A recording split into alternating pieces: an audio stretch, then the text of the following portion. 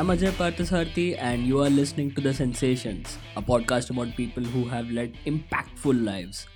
On every episode, I will engage in conversations with people who belong to a wide array of fields, and I'll bring to you their stories that will inspire the sensation within you. Joining in from England today is someone who has literally made a lot of cricketers millionaires. A cricket purist by heart, but he also loves the IPL. He is the Gavelmeister, the IPL Auctioneer, and as the media calls him, the Hammerman. Please welcome Mr. Richard Madley. Richard, how are you? Great pleasure to be here. Yeah, I'm very well. England is grey, overcast. It'll be raining by 11 o'clock, so I imagine the start of the game will be delayed. But is the toss still happening? yeah, yeah. They'll probably wait to see it when the covers come off. Actually, it's middle of the winter here. The nearest that we get to seeing any cricket in England at the moment is on the television to New Zealand.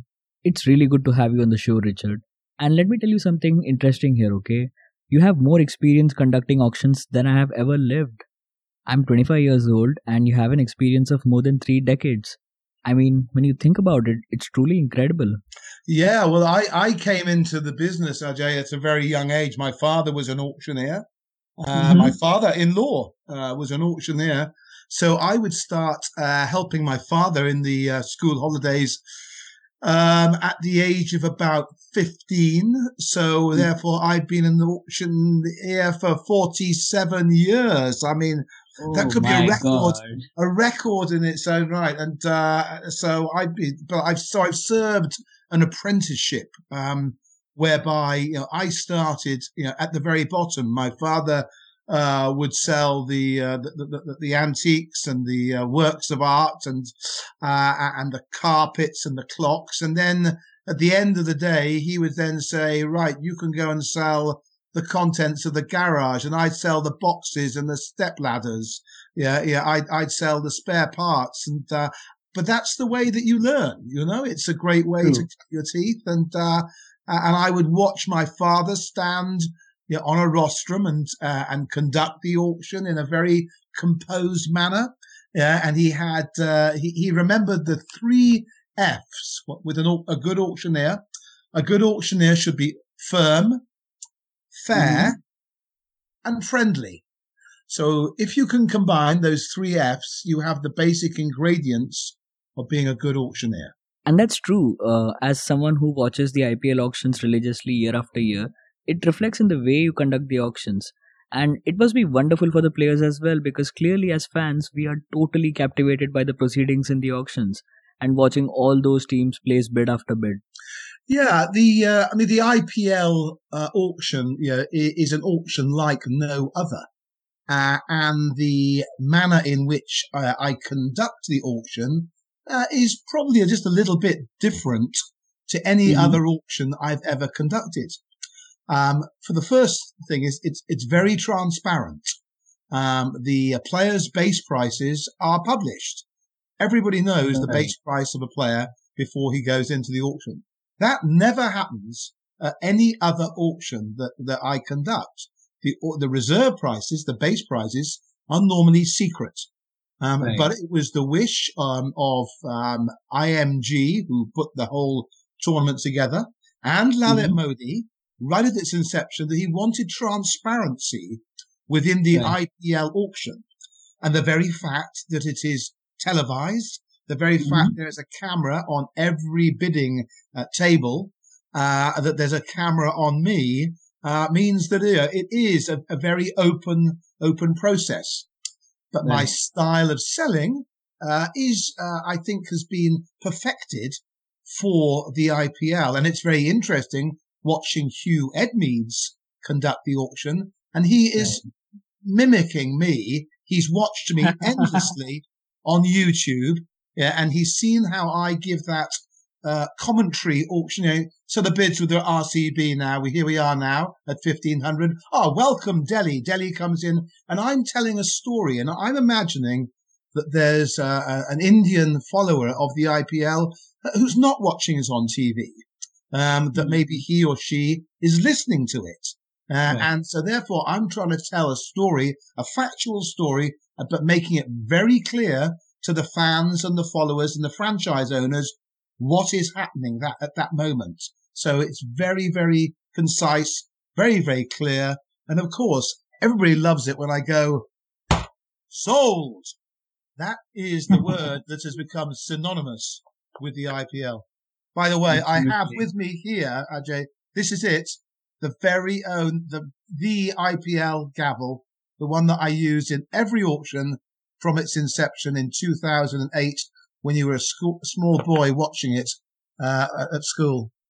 The first thing that came to my mind when you showed me that gavel was, how do I really take it away from you? I mean, it is such an important piece of cricket memorabilia, and it has seen cricketers turn millionaires. I'm sure you must feel extremely proud to have it. Oh, totally. I mean, pride is the greatest thing that I feel about my involvement with the IPL, and obviously, losing the mantle of being the IPL auctioneer last year hit me hard. I felt rather sad, slightly bruised.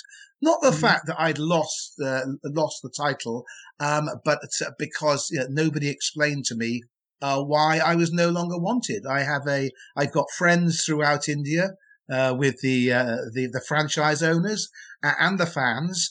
And I Mhm. thought that although there's no such thing as a job for life, I still thought I had a few seasons left in me.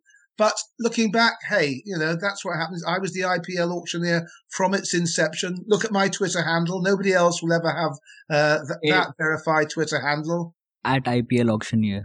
That's the one, isn't it? Indeed. So yeah. Well, what happens to the gavel? Well, people have asked, could it stay in India? I mean, it should really stay in India. It should be in a museum. It should be in a Hmm. museum of cricket memorabilia somewhere in India. And there's nobody really. There's the Blades of Glory Museum in Pune, Mhm. where there's a great effort to put together a museum. But really, it should be maybe in the Wankhede Stadium on display so people could come and look at it. Whenever I take it to India, it's the hammer itself they want the selfie with, not me. But that gavel has changed the lives of a lot of cricketers, so I think that's only fair. Yeah, there certainly are a good number of players whose lives have been changed Who? in the IPL auction. Not just the bigger names, but some of the more obscure, unknown players who might have come up on day two, of the 2 day Mhm. auction. Watching the auction on live and watching their lives change literally by every bid that went up. It was life changing for them and their families. Who? And that is the magic of the auction. So the auction it's got a twofold process really. Obviously, it allows first and foremost the franchises to be able to build their teams, yeah, and that's really important. And there's the salary cap in place, and there's a lot of strategic bidding that's involved in building the team. So that, of course, is the function of the auction. However, the side stories are enormous. I mean, first and foremost, it's an amazing marketing event. I mean, Right. for the IPL, the auction itself is the launch pad to the Right. tournament, and they haven't got to pay millions to market it. They simply hold the auction. And the word is out there. They're out there, and it's been broadcast all over the world, and people are talking about it. So that is I think that's probably the major function that Lalit Modi never thought of when he first thought that he wanted to have an auction of players. It was billed originally as a way of building teams.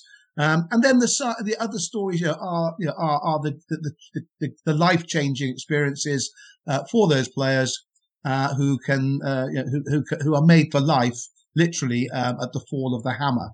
So yeah, lots. There's it's like a spider's web, and there's lots of angles in the auction. And also the world of cricket has benefited immensely because we have seen a lot of talent that have come up who went on to help the national teams lift major trophies. For example, we saw a lot of West Indian players who benefited from their IPL experience while they played the T20 World Cup in India. and they also had the experience of playing on these pitches and conditions, so that helped them a lot. And the the skill sets have improved. I mean, the standard of catching and fielding in Test cricket now, is due to the IPL, to those fielding True. drills that they put themselves through before the game, the way they warm up for an IPL game. So those skills have transcended through to the 5-day game.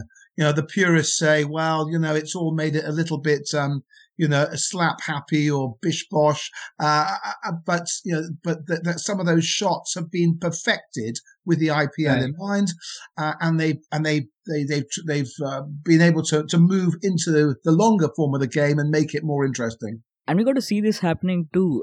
When India toured Australia for the 2018-19 series, we saw Jasprit Bumrah dismiss Sean Marsh on the last ball before lunch with a slow yorker. It was an LBW, and I don't think we ever saw something like this in the history of Test cricket. And in many ways, I am truly happy about it, because cricket as a whole benefits from this, with the players making the contest between the bat and ball even more exciting. Yeah, I agree. Over here in England now, I've just been on BBC talking about the new form. We've got a new shortened form of the game called the 100. The This is hundreds, yeah. the 100, which will be played in our summer next July. A Mhm. shortened form of the game. Sadly, no Indian players were allowed to play. We would have loved to have had some Indian players out here, but obviously they're contracted to the BCCI. Right. So the short form of the game, will definitely we'll bring in players from Australia, from the West Indies, from all over the world, and it's what the crowds want to see, and I think that. Although I'm a purist at heart, I love the 5-day game. The shortened form of the game is giving the customer what they want. That's pure True. marketing. So that is the 100 or T20, and the IPL has just led the world in the short form of the Absolutely. game. And I totally agree with you on this, Richard. Um, Going back to your beginning as an auctioneer, you started with artifacts and fine arts, but cricket, it's a whole different thing altogether. So tell us about how you got into the whole world of cricket, and how did you develop this interest for cricket? Well, I suppose that if I before I wanted to be an auctioneer, I would have loved to have been a cricketer. I would have loved to have played county cricket, in England. I played club cricket to a reasonable standard, Hmm. but I would have loved just to have been able to have played, for my county, Glamorgan, against Middlesex or against Surrey or against Kent. But I wasn't good enough. But that didn't stop my love of the game. So I Right. started playing league cricket Hmm. when I was about 16, and I'm still playing league cricket today. Now, all those That's years later, amazing. and I play T20 on a Thursday night. They put me behind the stumps and tell me not to move for 20 overs. I physically can't move after that anyway, but I get through the game, so I love the game. And I think that's really, really important in doing what you do, is to love what you're doing. Right. And it made it very natural for me, therefore, when the IPL concept came up, and the opportunity to combine auctions with cricket. Well, those are my two loves, and they asked me if I could combine the two. But I started at the very bottom. As I say, I would sell the contents of garages for literally £2, £3 for a pair of step ladders, very small bit, and I worked my way up, and I worked my way up through the ranks, so to speak. And I then joined a London auction house, because I'm not English. Funny enough, people think I'm English. I'm not. I'm Welsh. I'm proudly from Wales, and so I have to make that very clear. So I moved from my country, and I had an accent which was very Welsh. Yeah, it's difficult for people to understand. Yeah, and also an accent for an auctioneer is not an advantage. An auctioneer should really just have a clear voice. So Right. it's clarity that is most important. So I learned to drop the accent that I had, because I realized to enable me to be an auctioneer on the London market, I needed to sound British. So I Right. worked on that now, and I became a junior porter. I used to unload the lorries as they came, as they delivered the furniture and the carpets. I would be at the back unloading the carpets. My parents were concerned, I think, having invested in a good education, that I was doing manual work. But I have no regrets about doing that manual work. It taught me a huge amount about the business. And I learned Right. how to handle antiques and works of art with professional art handlers. And I learned how to display the goods. And it was a very, very good background. And I worked my way up from a porter to a junior cataloger to a junior trainee auctioneer. And then 20 years later, at the age of 40, I'd moved to New York.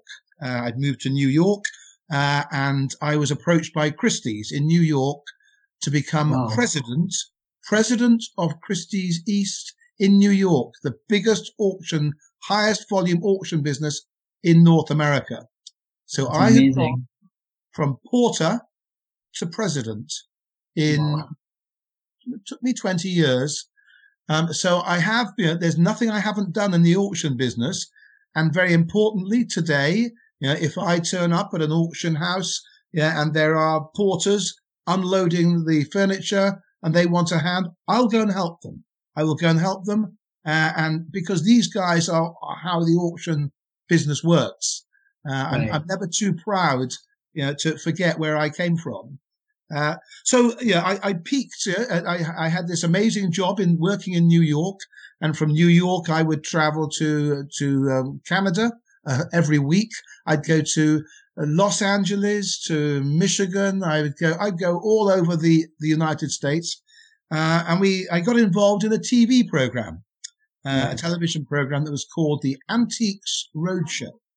And in England, the on the BBC, the Antiques Roadshow is probably the most popular antiques program in the UK.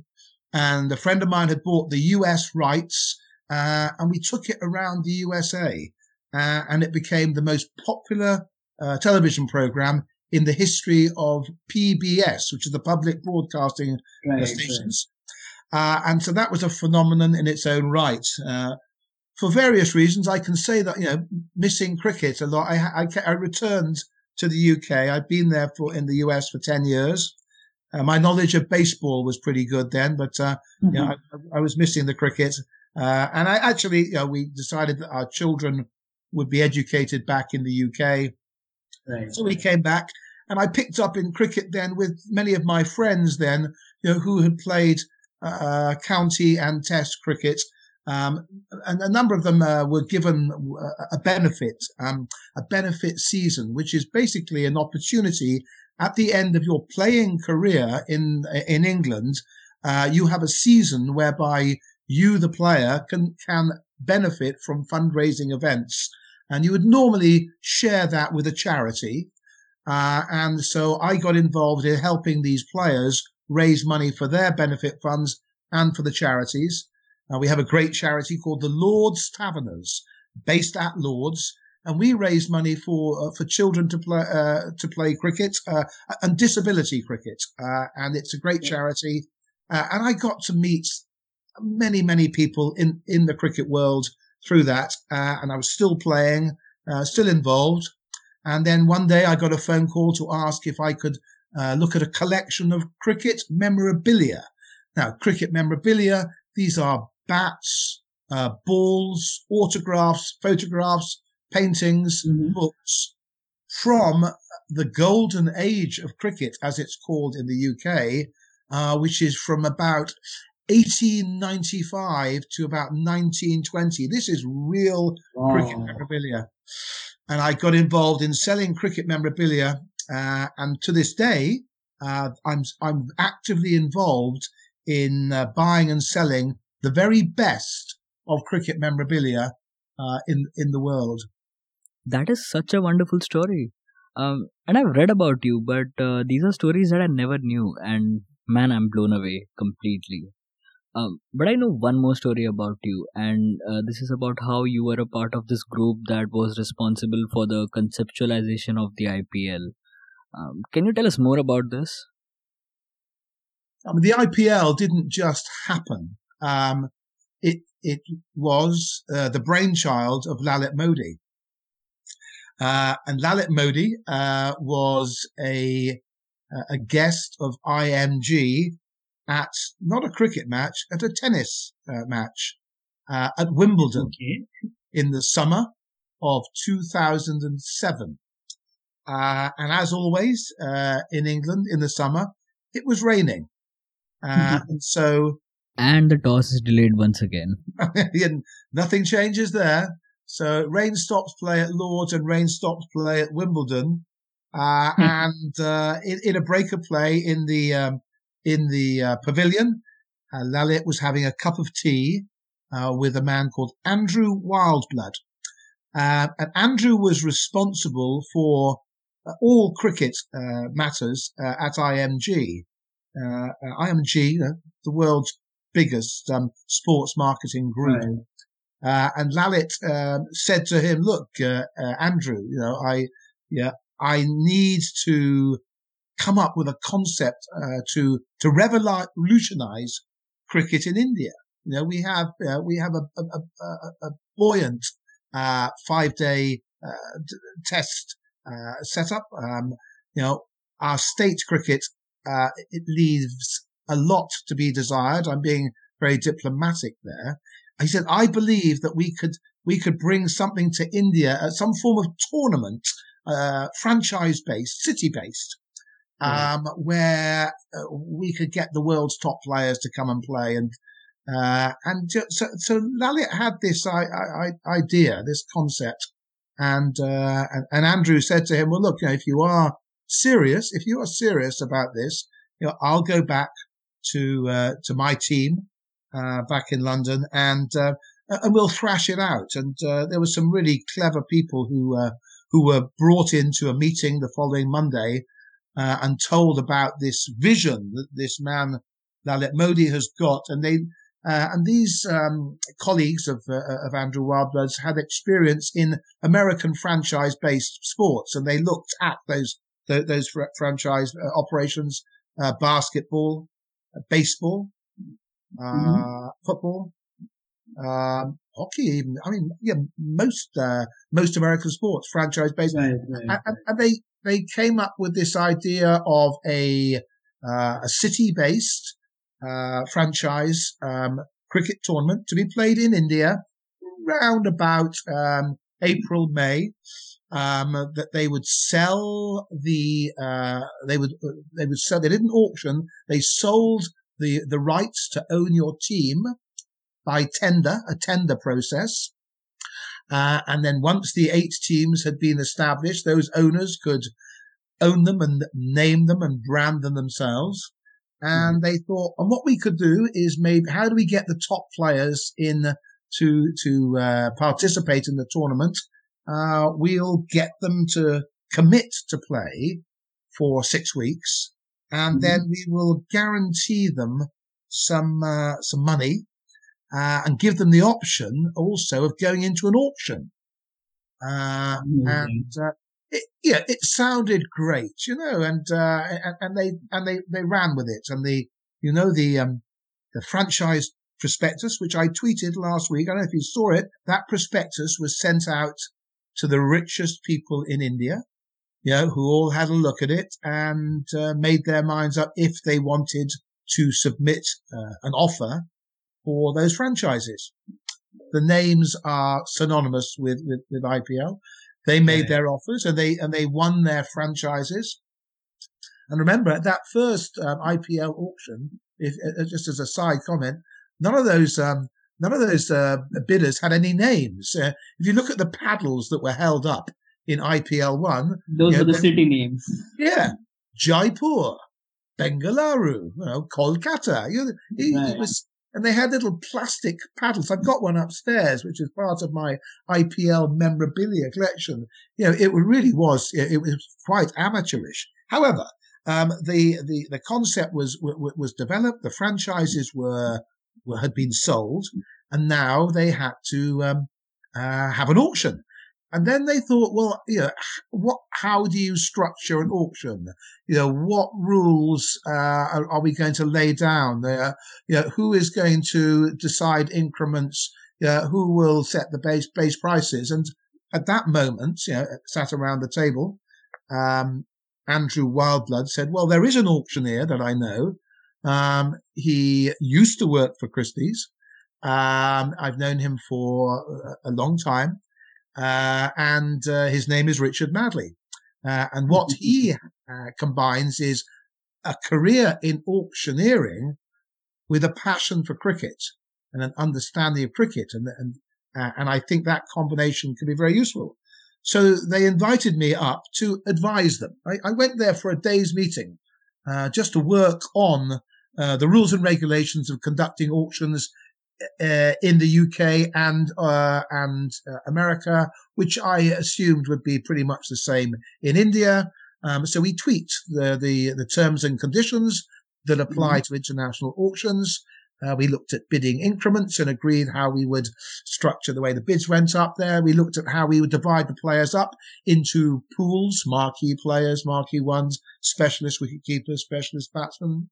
Yeah, it was a long session, and then overnight, these bright guys at IMG worked on it, and the next morning when I woke up, there was an email for me saying, "What do you think of this?" And I read through it, and with a very few tweaks, I said, "That auction is ready to go." And they rang me back and said, "Right, okay. Have you ever been to India before?" I said, "No." They said, "Right, pack your bags, send me your passport. We're going to get you a visa, fast track. Bring your gavel. You're going to conduct an auction in Mumbai next week." And that's how you became a legend. That's how I became a legend. And people say, "But why did Andrew Wildblood choose you?" There are still lots of auctioneers out there. And I say, well, many, many years ago, on the school playing fields, the cricket fields of my school, Sherburn in Dorset, there was a young, quick, fast bowler and a good, steady wicketkeeper. The fast bowler was Andrew Wildblood, running in from the pavilion end, age 13, and I was his wicketkeeper, his glove man. 13 years of age, and we stayed friends throughout our lifetime. So, yeah, I guess through friendship, I got that lucky break. That is amazing. And being associated with the IPL for so long, I think you can spill some beans on something I've always wanted to know. So, the first player to be sold in the IPL auctions was Shane Warne. But the interesting part here is that none of the teams counterbid him for his base price of $450,000, and he was sold to Rajasthan Royals. But then MS Dhoni comes up next, and there is this crazy bidding war. And every team wanted him, but he eventually went to the Chennai Super Kings for a cool $1.5 million. So, how was the experience for you? Because the bids were of such a contrasting nature, and looking at all the bidding amounts and everything, I would have gone crazy if I were you. Yeah, no, well, you're absolutely right. These are the emotions that an auctioneer can experience. And indeed, the first player to come out of the bag, and it is a bag that is held up beside me, a blue velvet bag, in which there are the names of the players to come out in that set. And these were marquee players in the first auction. And indeed, Shane Warne came out, and I asked for his opening bid. We were selling then in US dollars, if you remember. So his base price was 450,000. So I asked for that opening bid. Do I see 450,000? At 450,000, and up goes one paddle from Jaipur, held by Manoj Badali. Manoj, I got to know over the years very well. Is there any advance on that bid? Do I see any further bids? At 450,000, sold. So he sold, and I thought, well, the good news is he is sold, because it would be terrible the first player to come into the IPL auction didn't sell. And so at least he'd sold, but there had been no competitive bidding. But did you feel a bit weird about what had just happened? Because Shane Warne is a legendary leg spinner and one of the greats in the world. So, did you feel disappointed that there was no counterbid for him? Being first player out of the bag is not always a good thing. The players are chosen at random, which is very important. I mean, they come up in set order, but they come Right. out of the bag randomly. Now, if you're trying to build your team, um, there are various things you have to consider, and therefore, if you want player A to come out first and he doesn't, you might have to hold back and think, well, then I better wait to see. Well, player B comes out, maybe I'll buy him, so there's quite a lot of strategy involved in the bidding. I think Shane Warne was ideal for the Jaipur franchise. They would have obviously spoken to him beforehand. Yeah, but would you like to come Yeah. up here? We see a role for you more than just being a legendary leg spinner, because he was getting on towards the end of his playing days. But we want someone who can mentor the team. We want someone who can bring in the youngsters, someone who can advise us on good young players. So he had it was a bigger role than just being a player. But I think his style of play just suited Jaipur, soon to become the Rajasthan Royals. Now, the interesting thing is nobody can recall who the next player to come out of the bag was. Not even me. I don't recall the order in which the players come out. So I don't know if it was MS Dhoni who was the next player, but he obviously came out pretty quickly because there were only 6 players. As you've seen, I've tweeted that very first auction sheet, but that doesn't show the order in which the players were sold. But as soon as the name Mahendra Singh Dhoni came out of the bag, there was almost there's almost a hush in the room, and there was competition for him. And in many ways, I should have recorded who else was bidding for him that day. Do you know? Does the public know who else was bidding for MS Dhoni? Somebody bid 1.4 million for him. Was it Mumbai? Uh, No, I don't think it was telecast, and people had no idea about what's going on, and we all got to know about it only in the newspaper or the TV. And I really wish there was some sort of record evidence of what really went down at that point of time. no, all we've got is the auctioneer's sheets. We've got the hammer with which he was sold. I would imagine that some franchise holder could claim that he was the underbidder for him at 1.4 million. Does he regret? What if MS Dhoni had sold to another franchise? I mean, how different would the IPL have been for Chennai? Without their icon player. But there was competition, and I knew then, once we had MS Dhoni going, and once the bids going at 450, 75, 500, 550, 600, 650, you've got rhythm, the price is going up, we're at 1 million, and then I knew, guys, now we've got an auction going. And that set the pace for the auction then throughout the day. But I was thinking, my goodness me, the world of cricket is changing around me. As I'm standing here on this stage and people are waving paddles at me and paying millions of dollars for cricketers, the game will never be the same again. And it did. It changed on that day. World of cricket changed, and I was the person there in the middle conducting proceedings, just because my old friend Andrew Wildblood was my opening bowler at school. Amazing. Um, Before we let you go, I have a question for you. And this comes from a very personal standpoint, and this is about players getting unsold in the auctions. So, some cricketers have played really well for their teams over the years, and I do understand that some of them would be in the fag end of their careers. But what do you feel when someone talented goes unsold? Someone like Chris Gale. I prepare for the IPL auctions 2 weeks beforehand, when I been first sent the script, team sheets, who's in the auction, and I start to read through them. I work on pronunciations, which is important, and then I then work on their on their speciality, on their reputation, and of course, there are always big names there.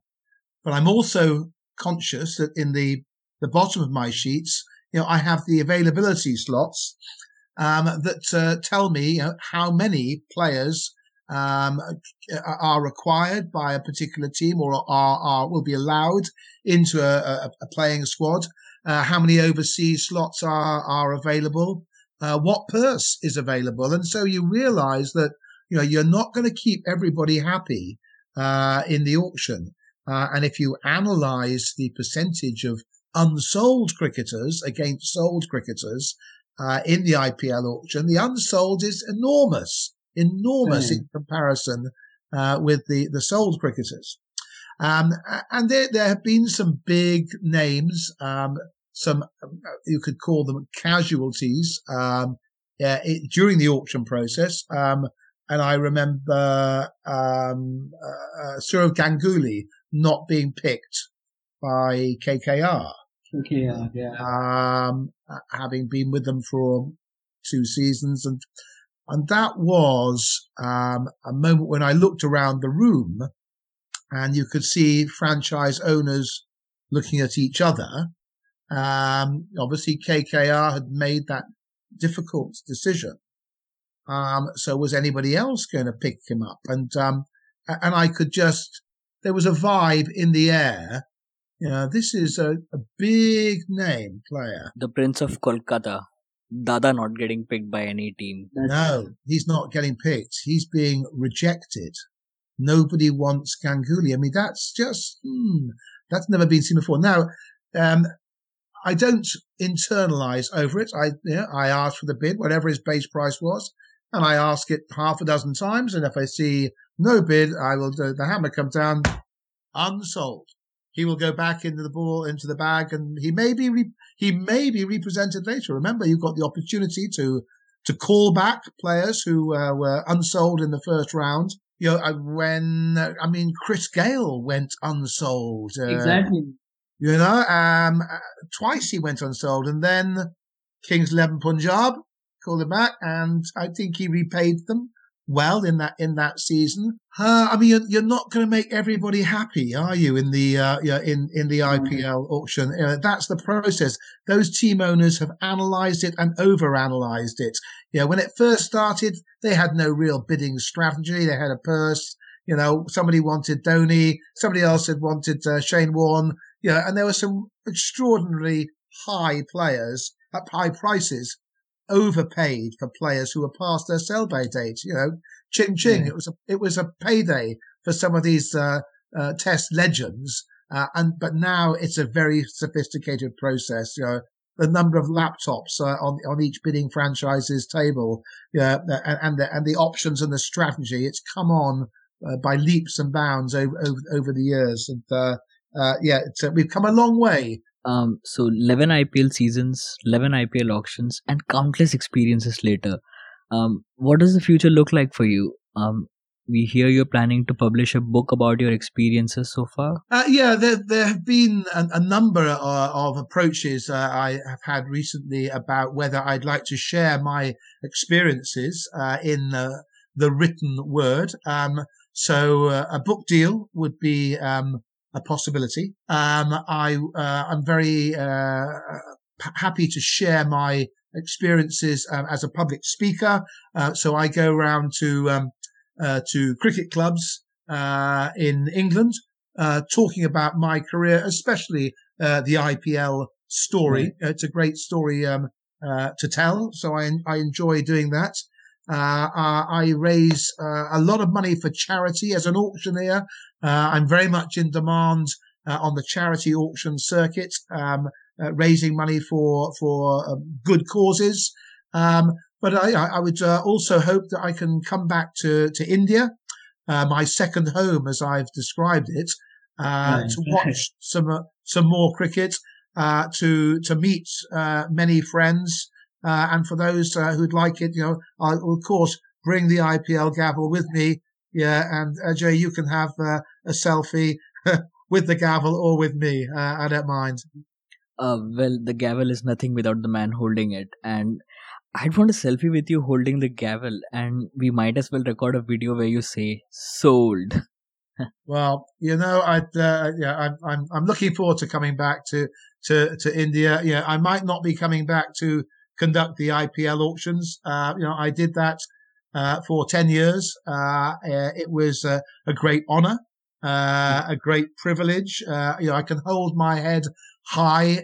I made only friends during that time, and I'm very looking forward to coming back and seeing my many friends in India. So I know we are running short on time, but before we conclude this show, I'd like to thank you once again for being a part of this. And I wish we had more time, but I certainly hope we get to do this quite a lot more often in the future. Well, it's been a great privilege, a great honour, and yeah, I wish you well, and I'm looking forward to meeting you with my gavel so that I can say, Ajay, you are sold. That would be a day I will await for sure. Well, that was Richard Madley, and thank you for listening to The Sensations. If you liked this episode, please don't forget to subscribe to this podcast. We are available on all major listening platforms like Apple Podcasts, Spotify, Stitcher, or wherever you listen to podcasts. A huge shout out to Mr. David Brown from Business Wars who helped me put together this episode. Thank you so much. I'm Ajay Parthasarthi, and I'll see you in the next one.